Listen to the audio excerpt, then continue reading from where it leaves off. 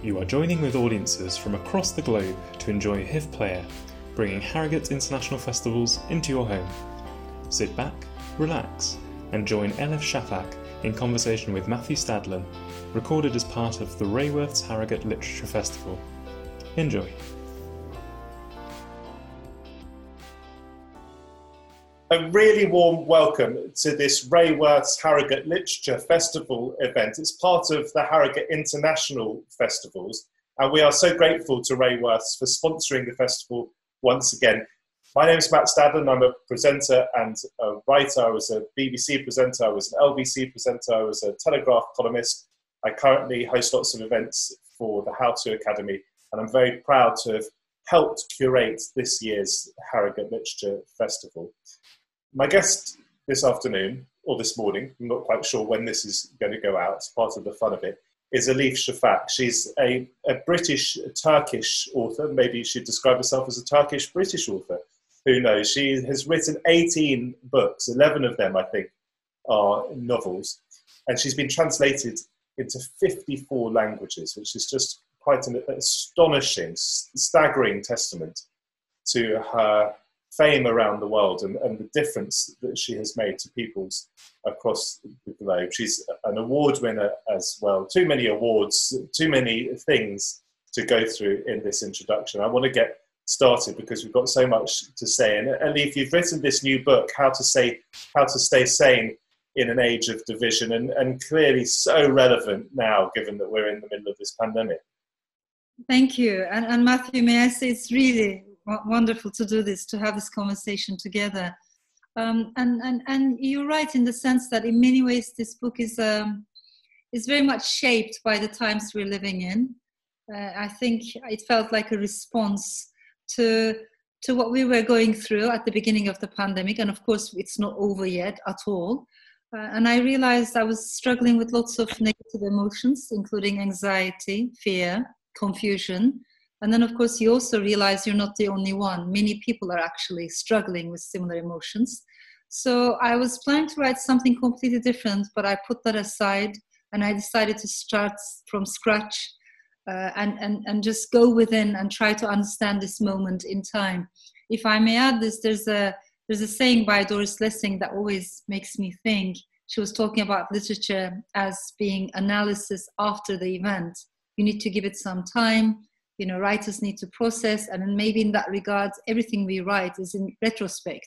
I understand that and I respect that, but also I believe things have changed since, in the sense that we've entered an age in which literature also has to become analysis during the event, whilst things are happening. And so this little book was, in a sense, like a manifesto or a pamphlet about the times we're living in. It's a cliche to suggest to an author that writing might be cathartic, but I imagine in this case, more than perhaps in any way, it has helped you.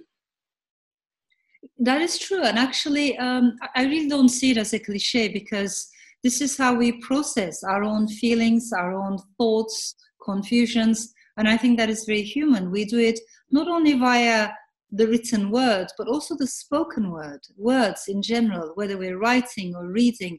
It helps us to understand who we are, what we're going through at that moment in time. So books really help us. I also think they help us with our mental health, to find our sanity. So maybe the choice of the word sanity in that regard was not coincidental. I especially wanted to use that word because it has a heavy toll, doesn't it? I mean, all these challenges on our mental well-being. And I think we should be able to openly talk about that as well. Well, it's clear, Elif, that you wouldn't judge others and that you wouldn't impose upon others the idea that they must write during such a crisis. Nonetheless, I like the idea that you feel maybe that you don't have the luxury to wait until the pandemic goes away. You wanted to have your say right here, right now. That is true. The luxury that we don't have, I think, maybe I phrase it slightly differently. As authors, I think we don't have the luxury of being non-political, apolitical, or disconnected. We don't have the luxury of saying, you know, I don't want to talk about what's happening outside the window. I just want to speak about my own fiction, my own literary world. Maybe until now you could do that. but especially authors who come from wounded countries, such as Turkey or Brazil or the Philippines, Belarus. I mean, imagine that list is so long. Particularly for us, you don't have the luxury of saying, I don't want to talk about what's happening on the streets when so much is happening on the streets. But a similar urgency is being experienced by Western authors as well, at a time when thousands of people are dying out there, everywhere, because of the pandemic, but also because the pandemic has revealed, exposed existing fractures and inequalities and injustices in our political systems and economic systems. So there is a lot that we need to urgently deal with together as humanity. And under these circumstances, I think no author can remain disconnected or non-political. It's a huge challenge, isn't it, as a world, to face this pandemic at a time when we are so fractured anyway? We are fractured. Also, we're angry, aren't we? I think in many ways this feels like the age of anger, anxiety, bewilderment. There's a lot of confusion. It is a dangerous crossroads too, because it's exactly when the demagogue enters the picture and says, you know, leave it just to me. I'm going to take care of everything. I'm going to simplify things. And that is an enticing promise. And many of us, because we're so exhausted, because it's so tiring these days, just to preserve your own, you know, well-being and try to do the right thing when so much is happening, life has become very tiring and changes are happening very fast. There isn't even time to process yesterday's changes because today something else is happening. So against that speedy change, the promises of populist demagogues can sound alluring, can sound enticing. And in that regard, I find it dangerous. I wouldn't believe anyone who promises us false simplicity and false sense of security. I think we need to recognize the fact that this is an age marked by complexities. We have massive challenges ahead of us as humanity, and these are international challenges. These are global challenges, starting with the climate, of course. As we're speaking, our planet is burning, and we do not have another planet. We do not have the luxury of postponing climate awareness. So whether it's the possibility of another pandemic, whether it's cyber terrorism, whether it's a financial crisis, it shows us that we're all interconnected as human beings. So to me, it's healthier to try to answer these challenges collectively with international solidarity, rather than trying to retreat into our nationalistic tribes. I don't think that's the right way ahead. Immediately before the pandemic, of course, we wrestled ourselves almost to a standstill over Brexit. But a lot of the changes that Brexit may bring and will bring are deferred. They weren't all of them immediate. Whereas the pandemic story, the COVID story, is so particularly demanding because it involves all of us. It involved all of us right from the very beginning.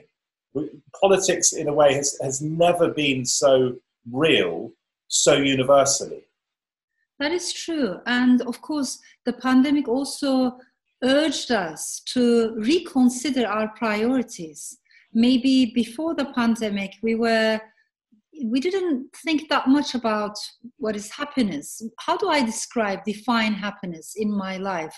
What is happiness? Is it more wealth, more power, more fame, more of everything?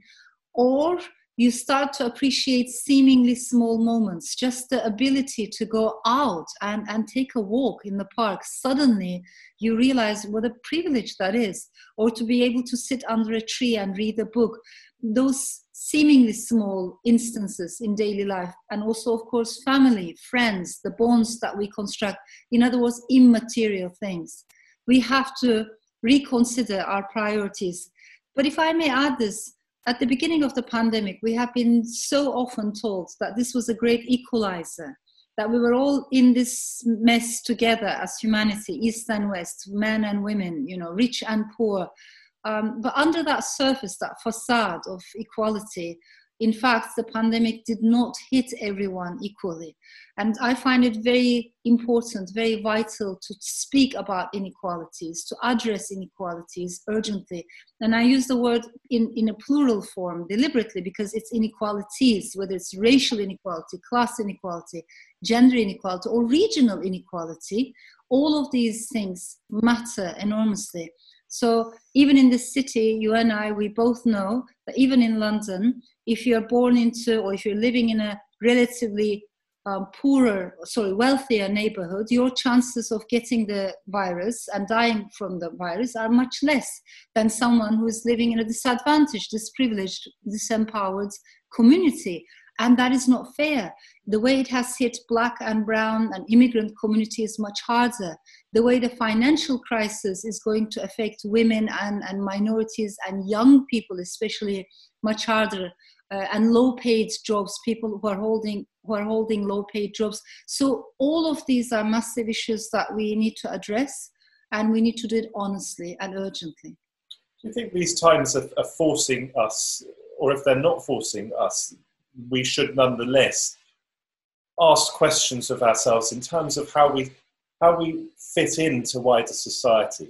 So looking at our identity, we know that identity politics has been a huge thing in recent years, but by identity in this context, I mean, we're individuals, we're private citizens, but we also probably have a wider role, don't we? Wider responsibilities. How do we fit into society? How do we fit into community? How do we fit into our nation? How do we fit into the world?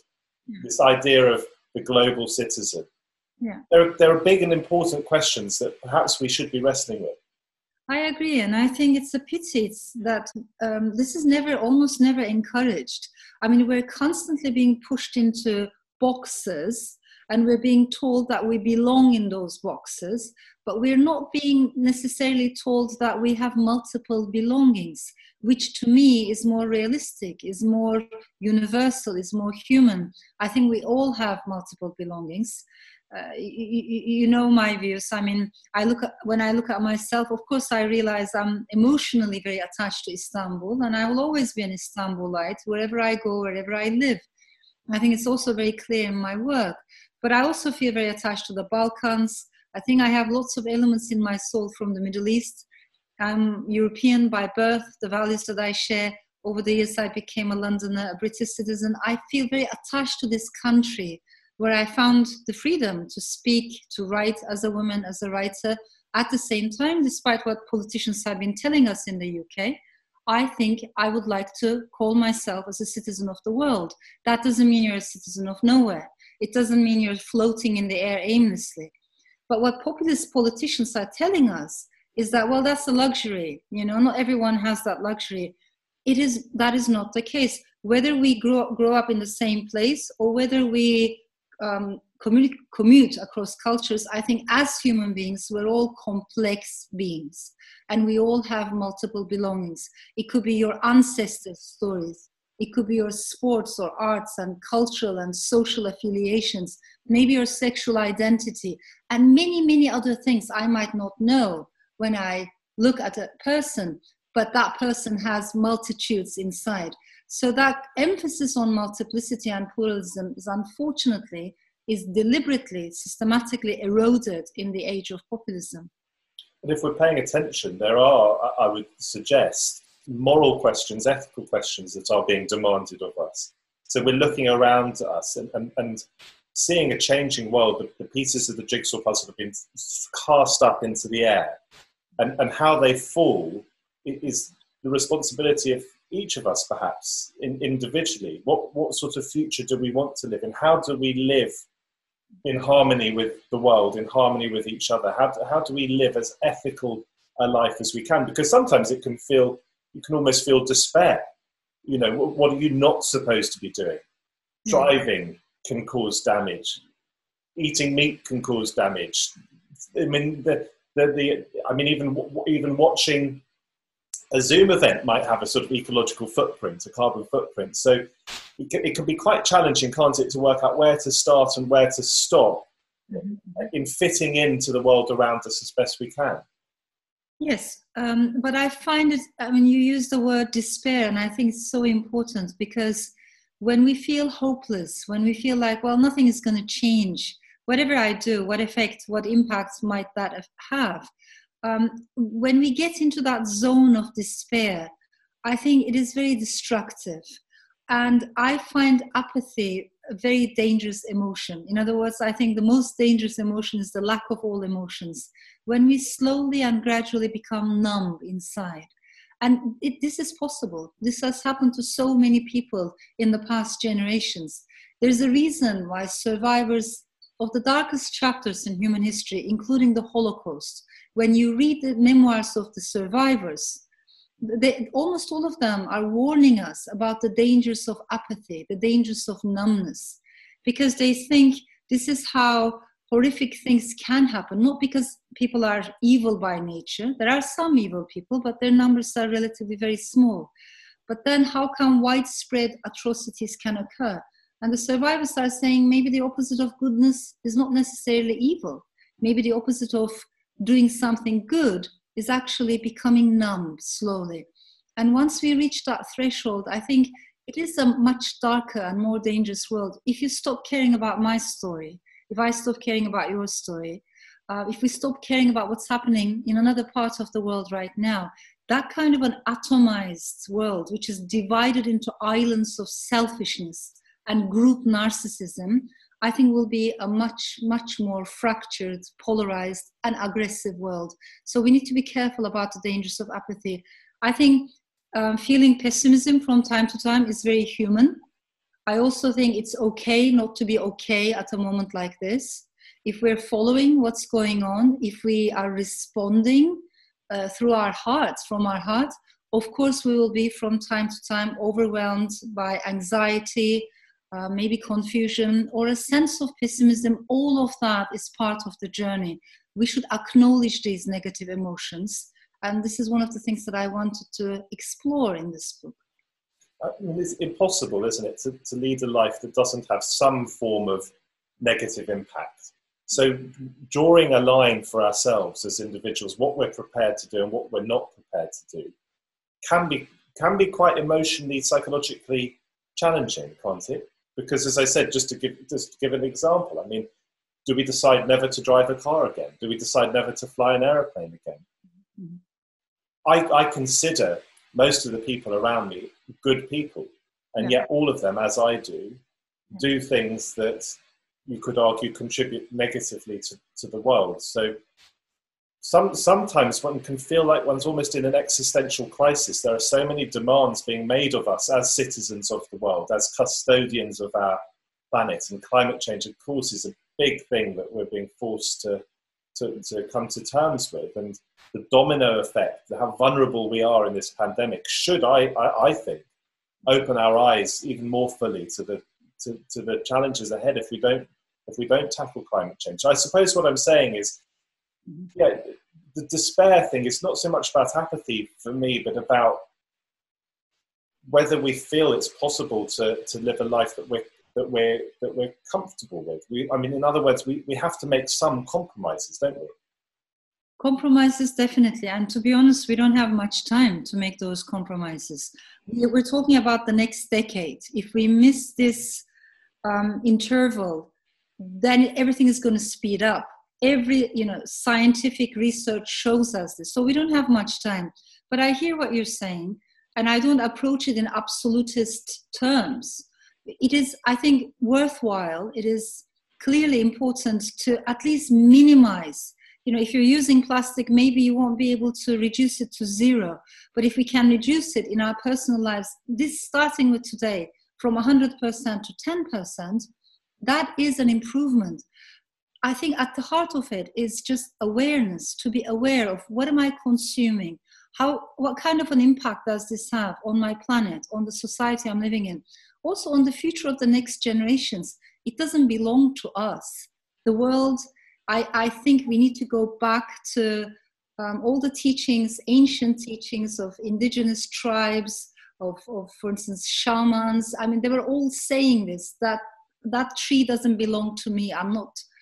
It's not my possession. I'm not the owner of nature. We're all going through this journey together, but we human beings are not the owners of this planet. That kind of shift in our understanding, I find it very important. So we owe something big to the next generations, to the planet we're living in, to the tree you're walking by. And I think we need to spread that kind of awareness. but also not be afraid of criticizing our own daily habits, consumptions, not in a harsh way, but with compassion, but also with clarity. I might not be aware, maybe something that I'm wearing is part of fast fashion, then you should be able to say that to me and help me to become more aware of that. We can spread that kind of awareness with a sense of clarity, urgency, but also compassion. Tell us how you help to shape the world, make the world a better place through storytelling. Because you say in the book that stories bring us together, and you also quote Maya Angelou as saying there is no greater agony than bearing an untold story inside you. Yes.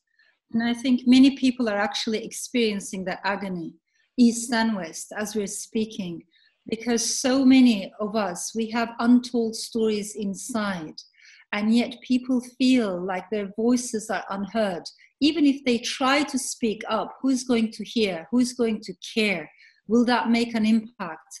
And that sense of being left voiceless is incredibly destructive for the human soul.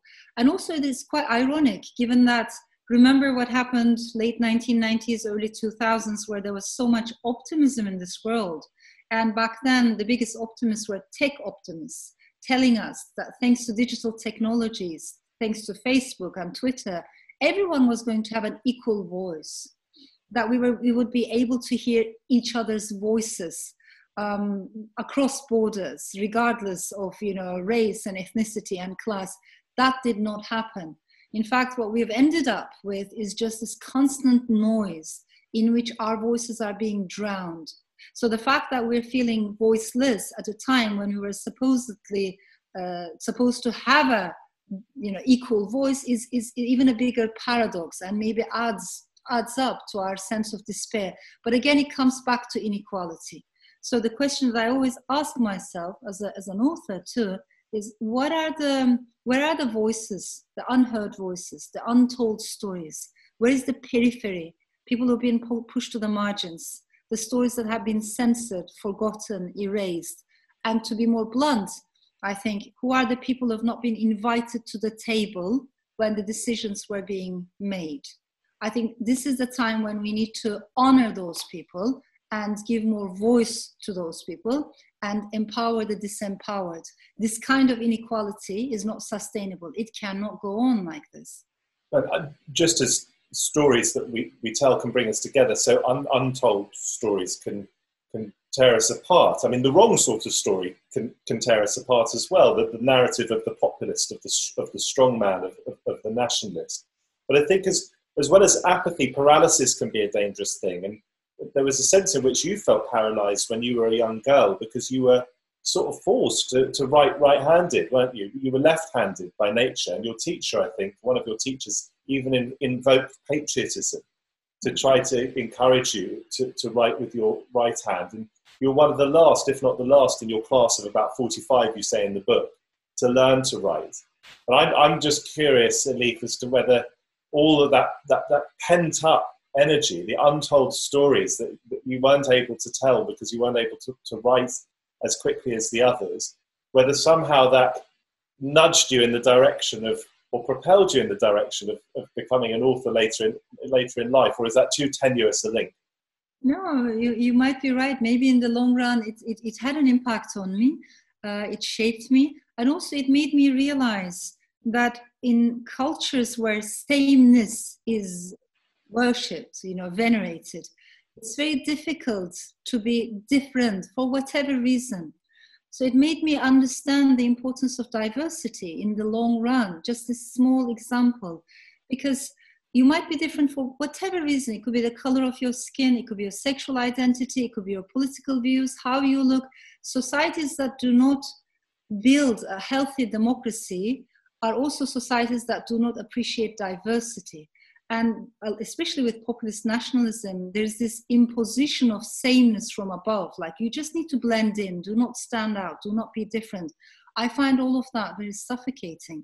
So I had a taste of that throughout my upbringing in Turkey, because the education system that we had was quite ultra-nationalistic, also very religious from time to time. And like, for instance, in this case with left-handedness, the teacher would try every which way. She would give examples like, if you're holding the Turkish flag, you have to hold it in your right hand. So clearly your right hand is the good hand.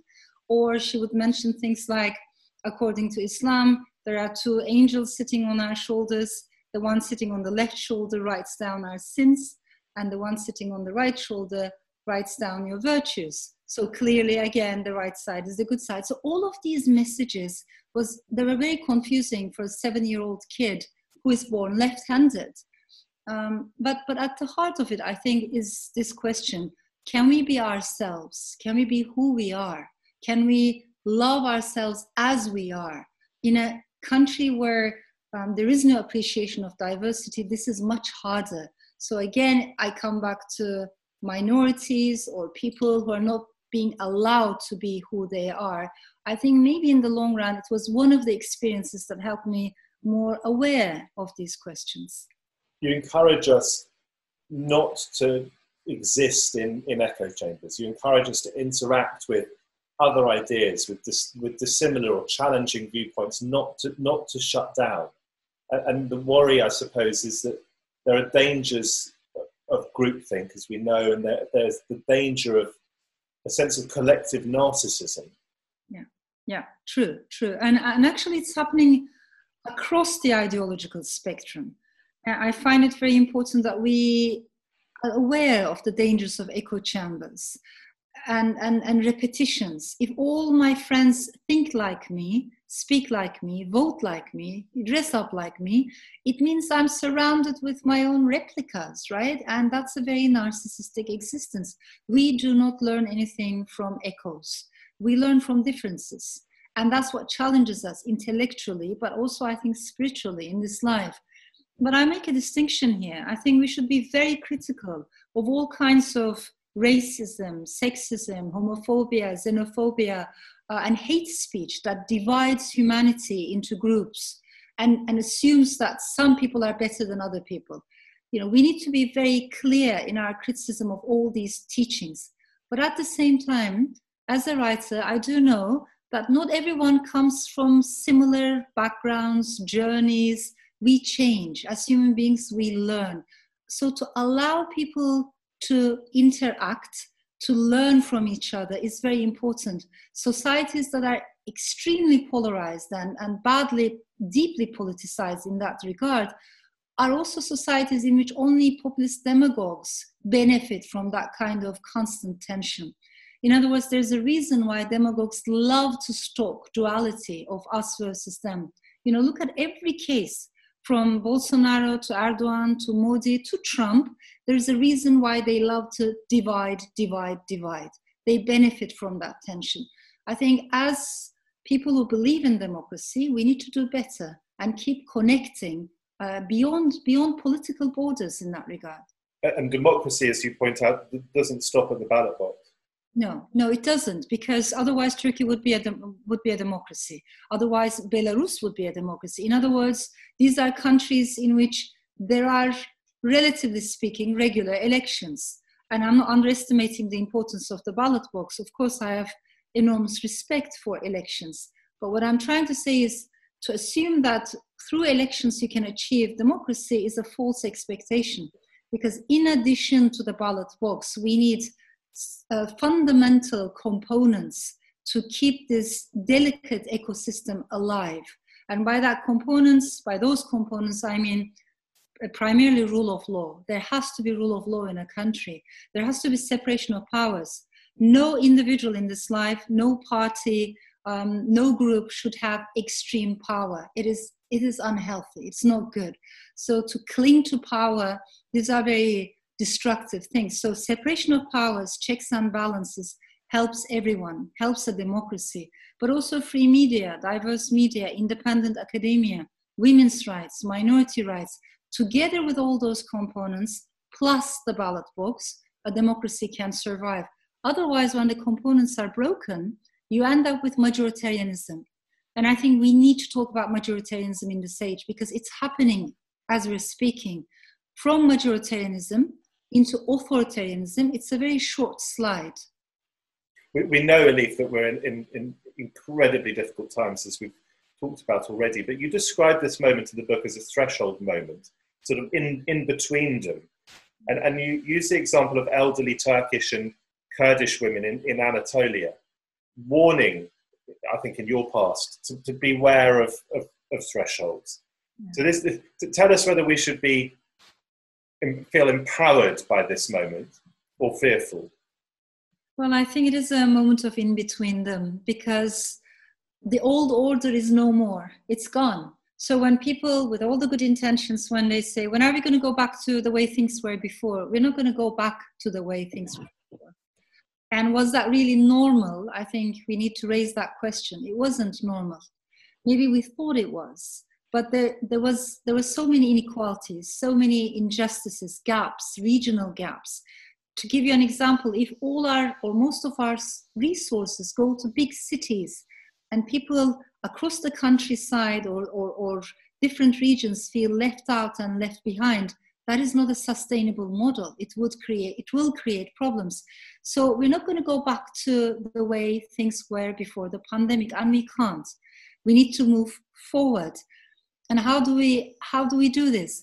The old order is no more, but the new order is not born yet. So it's a moment of elusiveness.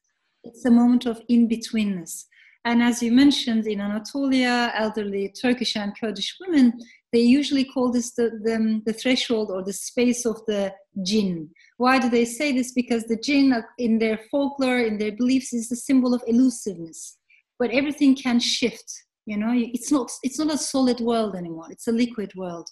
Interestingly, Antonio Gramsci talks about this, the Italian thinker, political scientist, and he says, in that threshold of in-betweenness, lots of morbid symptoms can appear. On the one hand, there's an amazing potential for change, improvement, because things are changing.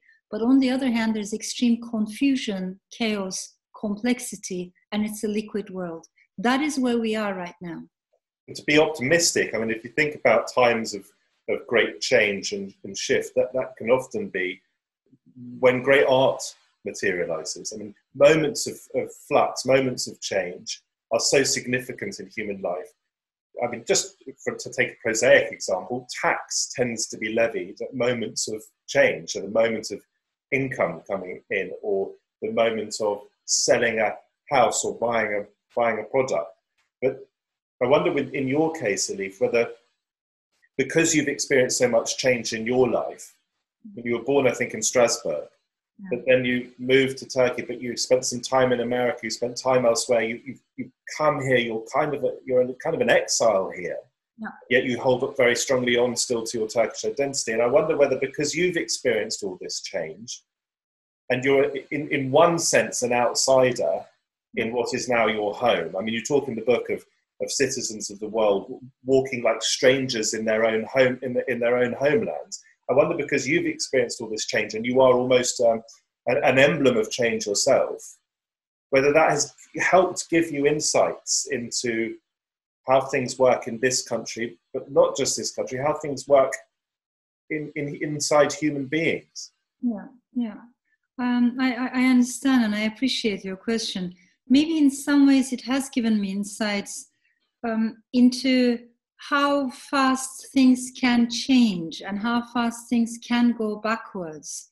I find this important because until not that long ago, many people, especially in the Western world, they used to assume that the world was divided into almost two parts, like solid countries, solid lands, and liquid lands.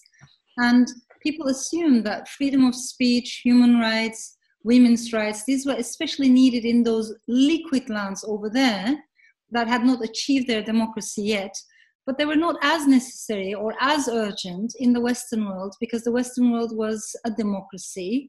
You know, maybe it wasn't perfect, but democracy had been achieved. So the general assumption was that you didn't have to worry about freedom of speech. You didn't have to worry about women's rights. But I think especially after 2016, that dualistic way of reading the world has been shattered to pieces. And now more and more people realize that actually there is no such thing as solid lands versus liquid lands. And history can actually go backwards sometimes You can't say that time always moves in a linear, progressive way. So people maybe realize today more that we're living in liquid times, as the late thinker Zygmunt Bauman used to talk about, which means we all need to care about human rights. We all need to care about women's rights or freedom of speech. Right now in America, historic debates are taking place with regards to LGBTQ rights, women's reproductive rights, and people realize that the rights that they've been enjoying and taking granted for a while now actually can be reversed in a very short span of time. So that kind of awareness has to make us more alert about the fact that democracy is much more fragile than we initially assumed. You say in the book, and you've been intimating there, and you've been saying in our conversation so far, effectively that human beings are boundless. I mean, we are ourselves fluid. We have multiple belongings. In a time of external change, such as we're living through at the moment, you can understand why some people will want more than ever to feel a rootedness, to feel a sort of geographical sense of belonging. You can see why populists play on that, not just in these times, but often in troubling moments in history. So what's the answer to that urge that some people will feel to have a connectedness that is obvious? Yeah, and I find this question so important.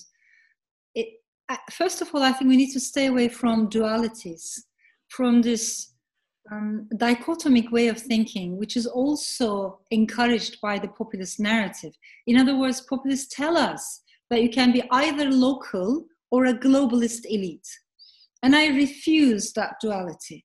I think it is possible to have very strong local roots, at the same time to be a patriot, at the same time to have strong regional roots, right? And at the same time to care about the planet, to care about the world. Actually, if you're a patriot, you have to care about the world because you want a better future for your children and for your grandchildren, right? Just to see the connections, that no country can survive on its own. No culture is an isolated island. Even if you're an island geographically, none of us is. Just to be aware of how deeply interconnected we are. If the planet is going to be destroyed tomorrow, that's going to affect eventually each and every country, each and every city and region.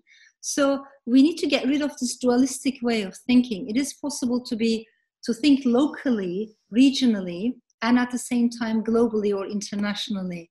That to me is an important starting point, but it also comes back to multiple belongings. If I can be multiple things, then it's easier for me to understand the connections. If I think of myself as a singular identity, then clashes are inevitable. You write that your Turkishness and your sense of Istanbul, I think, travels with you or accompanies you.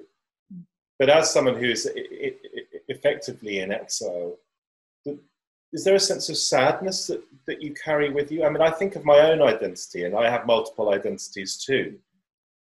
I feel very strongly, I suppose, probably more English than British, but I also feel half Jewish, and I feel very connected to the huge history of my grandparents on my father's side, who were Jewish refugees and escaped the Holocaust in different ways at slightly different times. And I'm very proud of that. I don't know whether pride is the right word, but I feel very proud of it. I don't carry sadness around with me. I don't think my grandparents did either. I think I think my grandmother may well have felt anger towards the country that had spurned her. Yeah. She was a deeply good person. I just wonder with you whether these multiple belongings are more complicated than just positive, whether you do feel sadness. Of course I feel sadness, and I think I can never ignore that, as you may call it a melancholy, you may call it sadness, a sense of longing, a sense of absence. So all of that is very much part of, you use the word exile, and exile is not an easy word. It's not an easy thing to carry emotionally, because you have these fractured maybe attachments in one single moment in time. I might be here, but also I might be emotionally elsewhere. All of that is not that easy to manage. But again, I think in order to understand the complexity of that experience, both in its joys, strength, but also weaknesses and sadnesses, we need literature, because the art of storytelling can bring out that complexity. We can't do that via daily life politics, in which there's no room for nuances, right? In which, you know, everything is moving in a very fast way. We need to slow down to understand that experience, and we need literature. Maybe this is why I feel very much at home at the end of the day in Storyland. We know, Elif, that if we bring it back to the individual and how we're coping ourselves individually for a moment, rather than seeing ourselves as part of the wider context, although in order to answer this question, I think we have to take on board the wider context again. As individuals, we might be experiencing anxiety or depression. We might be experiencing challenges with our mental health at the moment. And neither of us are mental health experts, but we're told that it's good to reach out. And I certainly reach out whenever I can when I'm struggling mentally. How do we then combat this idea that you put forward in the book, that in a way this is an age of contagious anxiety? So how do we avoid that contagion at the same time as making sure that individuals are helped? Yeah, beautiful question. First of all, I think we need to, one mistake that we're making, I mean, at least when I look at myself, I realize it's the one mistake that I've made several times, was to assume that other people were coping with things just fine, and that I was the only one who was struggling. And then you ask yourself, what's wrong with me? Why can't I be happier? Why can't I do it better when everyone else is just coping fine? And actually that's an illusion. So it is healthier to be able to talk about our struggles. If you share with me, if I share with you, if we understand that actually at different moments in our lives, we go through so many different seasons, everything becomes much more manageable. So I always start with that. And I find it very human, especially in this moment when we're faced with so many challenges. I think especially with the pandemic, mental health problems have increased. Whether you're a young person, whether you're an elderly person, many of us are right now trying to cope with almost an existential angst. That, to me, is very understandable. At the same time, there's a contagious anxiety that is being stoked by a populist narrative. For instance, if immigrants come, they're going to steal your jobs. I remember throughout this Brexit debates, these huge billboards that said, Turkey is joining the EU, 70 million of them, so it's time for us to leave. And the people who put that billboard up there, they knew that Turkey was not going to join the EU anytime soon, right? And even if it does join, God knows in how many decades, it is manageable, this movement of people, movement of workers. It's not like 80 million people are going to just barge in. But the idea was to stoke fear. So I'm talking about that kind of contagious fear or anxiety that's being manipulated by populist nationalistic rhetoric. We need to stay away from that and be aware of the dangers of that. And I suppose that's just an example of bad storytelling, isn't it? Stories being used very effectively, but toxically. You say in the book, I think, that it's totally fine not to feel fine, and that I think it's important to acknowledge the dark side of our emotions, but the dark side of our emotions is where we start, perhaps. It's not where we end up. Yeah. Maybe explain a little bit more about that. And I'm not necessarily specifically talking about clinical mental health here, because I mean that's probably outside of our remit, but more generally in confronting ourselves as human beings and negotiating a way forward with ourselves. Yeah. I as you mentioned earlier, I lived in America for about 5 years. And one of the things that struck me in the change in my daily life, moving from Istanbul to Boston, and then I moved to Michigan, and then I moved to Arizona, teaching and writing in these places, was how easily in daily life many Americans use smiling faces, smiling faces at the end of their emails, smiling faces on the walls, cupboards, lockers. To me, it was a bit of a shock. And after a while, I started to get annoyed, because there are days when you feel that, when that smiling yellow face sticker, reflects your mood, but there are some days when it doesn't reflect your mood at all. And you want that to be recognized. You want to recognize it in yourself. All I'm trying to say is, I don't like to be forced to, you don't have to be happy. You don't have to be smiling. You don't have to be with high energy all the time. I think that's an illusion. To embrace how sometimes our energy drops, to understand maybe a darker side of our psyche, mind, all of that is actually understood better and analyzed better by artists and writers, because again, it's all about nuances. But there's a danger here. We cannot romanticize the dark side either. So once you recognize the existence of those seemingly negative emotions in our lives, rather than sweeping them under the carpet, the next challenge is, what do I do with that? Because they all have high energy. How do I turn that high energy into something more constructive? And maybe to put it slightly differently, I understand anger, and I understand why people are angry at a moment like this. When there's so much racial injustice outside, of course people are going to feel angry. But anger in the long run can also be repetitive, destructive. So once we embrace and understand and honor anger, we have to turn it into something much better, much constructive. And the only way to do that is to do it together as human beings.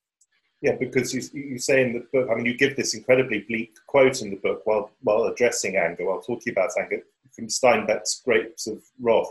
I am just pain covered in skin. So given that there is a lot of anger out there, it needs to be addressed, doesn't it? It needs to be understood and channeled maybe positively or converted, almost like in a chemical experiment, into something positive. True. And of course, that quote is so poignant because it also uses the word pain, right? Underneath anger, there's pain.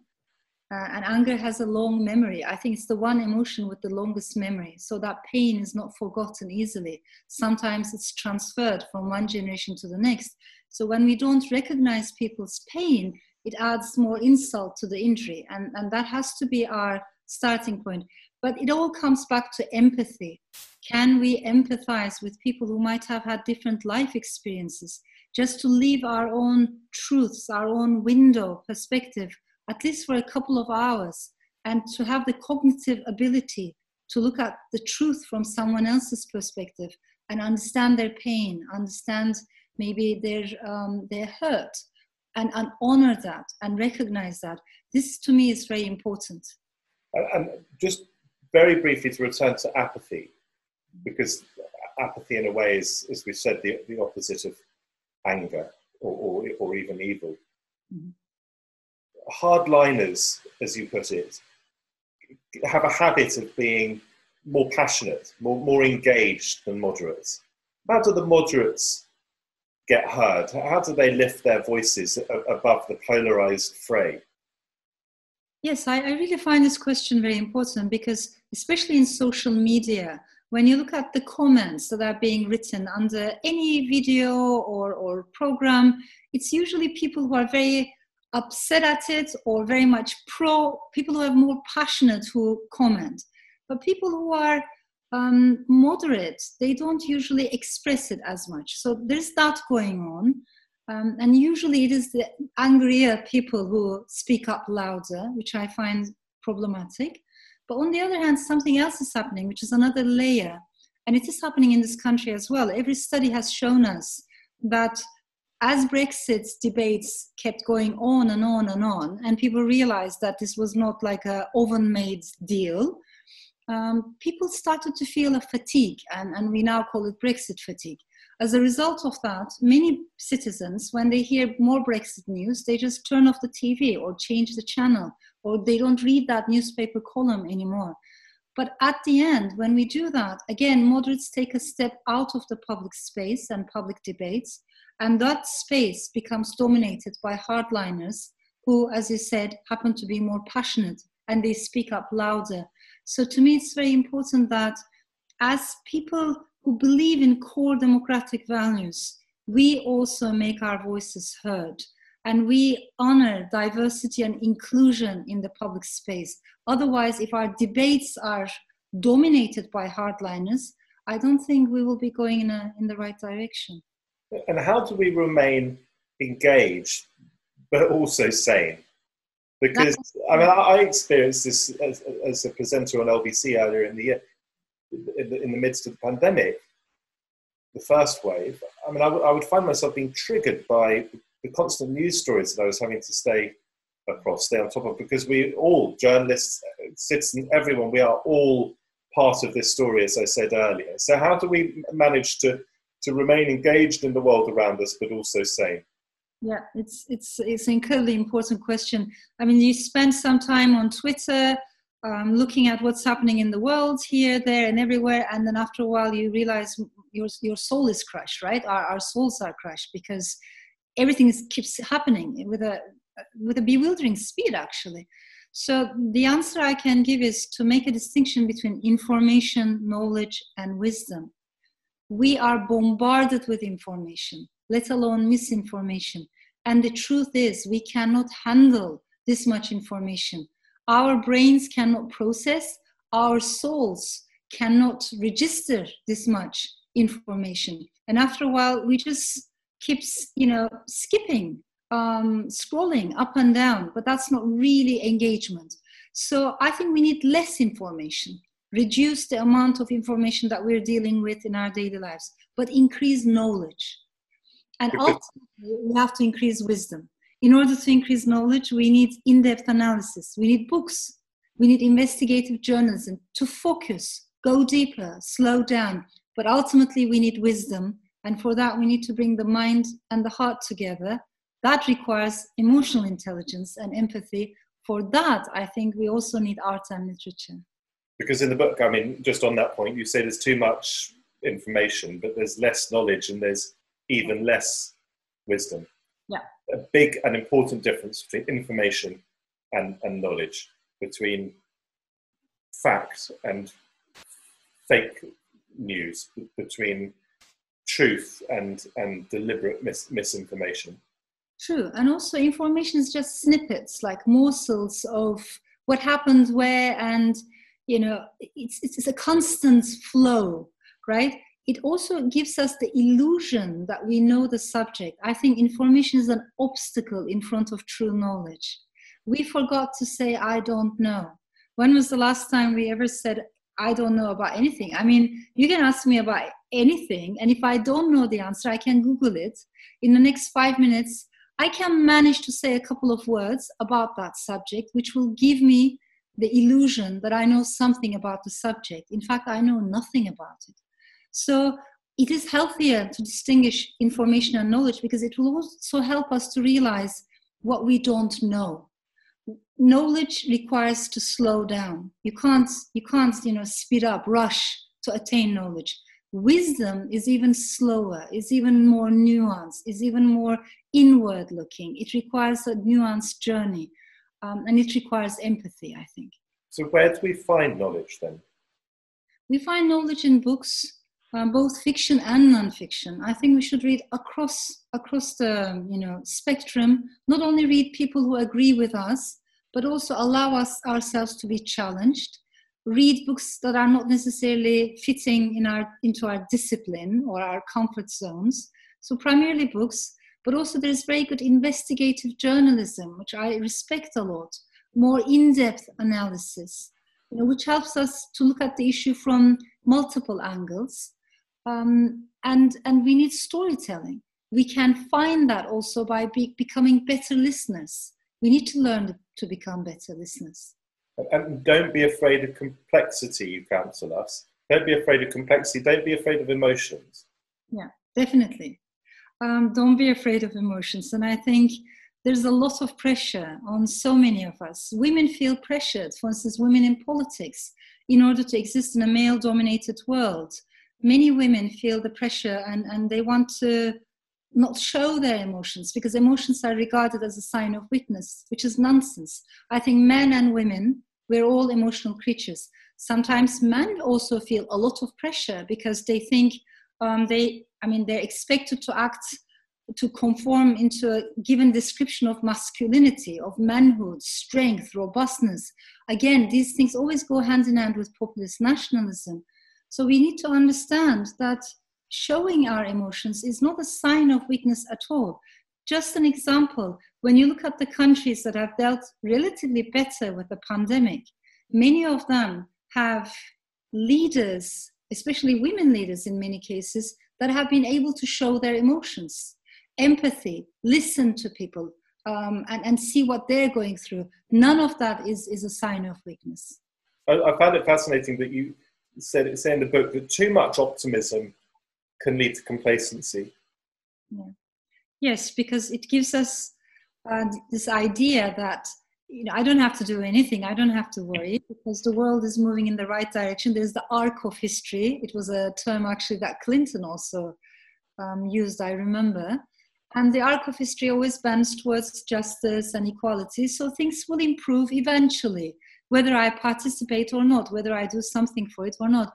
That kind of, if we disconnect ourselves like that, I think optimism can become dangerous, doesn't it? And it leads us into a very hollow, maybe romanticism, that there's a linear progress and that democracy is inevitable, that all those countries, remember, China was expected to become a democracy because how can it not if it has embraced capitalism?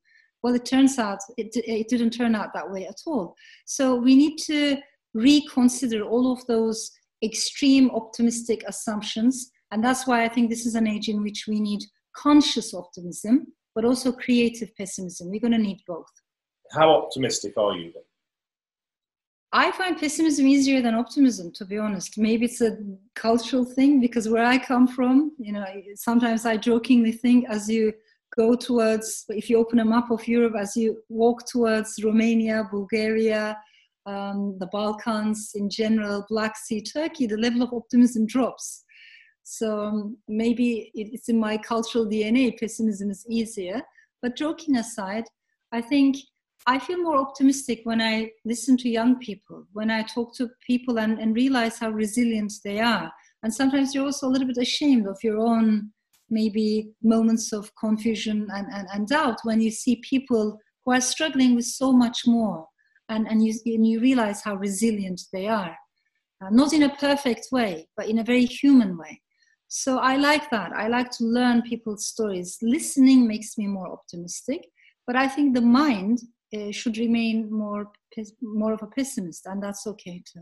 You say all jokes aside, a lot of what you talk about in a lot of the subjects that you cover in your fictional writing are deeply important, challenging, sometimes dark, difficult issues, parts of what it is to be a human being. Where's the role for humour, do you think? I love humour, and I'm so glad you brought it up, because I think that's our oxygen, isn't it? That's how we breathe. Again, it's not a coincidence that in countries where democracy has been crushed, where the civil society has been shattered, we also see humor being restricted because humor is not allowed. When people can laugh at themselves, not in a cruel way, not from above, but with compassion, that's very healthy. That's very beautiful, actually. And it helps us to move on. It helps us to heal ourselves. When you realize your own maybe flaws and silly mistakes and how obsessions, to be aware of that. So along with humor, there's awareness. And I love humor. I think humor is a very central part of my work. Maybe I like the dialectics of humor and sorrow. I like it when they talk to each other. And this is something that I've learned in Istanbul, because in a city like Istanbul, humor and sorrow live together. They're not mutually exclusive. You come across a moment of such sadness in which there's something funny, almost surreal going on, or vice versa. Inside humor, you realize there's a core of pain. So Istanbul teaches you that actually they're very interrelated. We're overrunning. It's been so brilliant talking to you, as it always is, Elif. But I just want to finish with just one or two quick questions about you. First, and I should have asked you this probably right at the beginning, tell us about your gloves. I don't know why it's one of those obsessions, but when I write, especially, because the thing about, being left-handed and then struggling with being converted to right-hand, I hate my handwriting as a result. I find it very difficult to write anything longhand. So the keyboard for me is the only time when my left hand and right hand can connect and speak to each other. I like to write on a computer. And when I do, I usually wear fingerless gloves. Unless it's very hot outside or summer's day, I have all kinds of gloves in different colors, all of them fingerless, and that's how I type. I told you this before, Elif, but going back to what you said about your handwriting, my own grandmother, the same grandmother earlier, who I said was a refugee of sorts from Hitler and from Austria, she was forced to write with her right hand when she was a child, because it was thought, I think, the left hand was the hand of the devil. I mean, sinister, coming from the Latin maybe, and so forth, sinistra, perverse. Yeah. And she therefore couldn't write very well. I mean, she got a first class degree from Cambridge, but she couldn't write very well, and her handwriting was pretty much unintelligible. Extraordinary, isn't it? And what we do to ourselves as human beings. Fascinating, absolutely. Tell us also quickly about your books, because I love your background. Of all the Zoom backgrounds that I've seen from my interviewees over recent months, this is one of the very best. And maybe you could just tell us, it's a sort of trite question, but what are you reading at the moment? And do you have more than one book on the go at any one time? Yeah, I usually do that, and I like to read fiction and non-fiction. So at least 2 books at the same time, it helps me to focus better. It's my bookshelves are very chaotic in the sense that there's no order, they're not color coordinated, they keep shifting. But I think just to make the act of reading continuous in our lives, and not to lose our curiosity. We can read anything, everything. I've never believed in that distinction between highbrow literature, lowbrow literature. Who even decides? So one day you might be reading political philosophy, maybe the next day it's cookbooks. You can spend an entire day reading cookbooks. I don't believe in those boxes and categories, but just to constantly read, to be open, to learn new things. I think that's what we need. And just a final question, and only briefly because we've run out of time. I said at the beginning how important it is that we continue to meet like this, even during the pandemic, more than ever during the pandemic. And I imagine you share with me a conviction that it's so important that the arts are supported. I know how much you love going about the country normally, appearing on stage at festivals, having your voice heard, listening to other voices. We've been on stage several times together. But I suppose maybe just a final word on how you feel we should be supporting the arts at the moment. Yes, one thing that worries me, as we're going through economic difficulties and unexpected challenges, sometimes political leaders can speak as if arts and culture are a luxury. In these challenging times, they're not a priority. We need to be very careful about the dangers of that. Art is not a luxury. Culture is not a luxury. Literature is not a luxury. They are incredibly essential for our well-being, both individually and collectively, for the society's coexistence, for our mental health and well-being. So as far as I'm concerned, both art and literature are as essential as the water we thirst for, or the bread that we need, the food that we need, or the air that we need. They can't be postponed. They're not just a footnote. To invest in arts, to invest in culture, literary festivals is today even more essential than ever before. Like you, I miss actual festivals. I miss that human connection, book signings. So there's a part of me that's longing for meeting under the same roof. But at the same time, I also appreciate digital events, because you realize many people who might not have access to cultural events otherwise now are able to join in, and that is precious. There's more diversity when we look at digital audiences. How can we underestimate that? But most importantly, despite the restrictions, despite the challenges, the fact that we keep talking, we keep sharing stories and having nuanced conversations is, I believe, very important. So in a nutshell, all I can say is I think arts and literature, these are among our last remaining democratic spaces of diversity and inclusion, so they should be treasured in this challenging moment. Laois, I treasure speaking to you. It's been a real privilege. It always is. It's so engaging and reinvigorating. So thank you so much for joining us. Thank you to everyone as well for being here, watching, listening, and taking part and being part of it. As Elif says, it's so important that we continue to support the festivals and support the arts. Elif, thank you so much. Matthew, I'm so grateful. Thank you so much. Thank you for listening to The HIF Player. Don't forget to rate and subscribe to this podcast. For more information about our arts charity and upcoming events, please visit harrogateinternationalfestivals.com.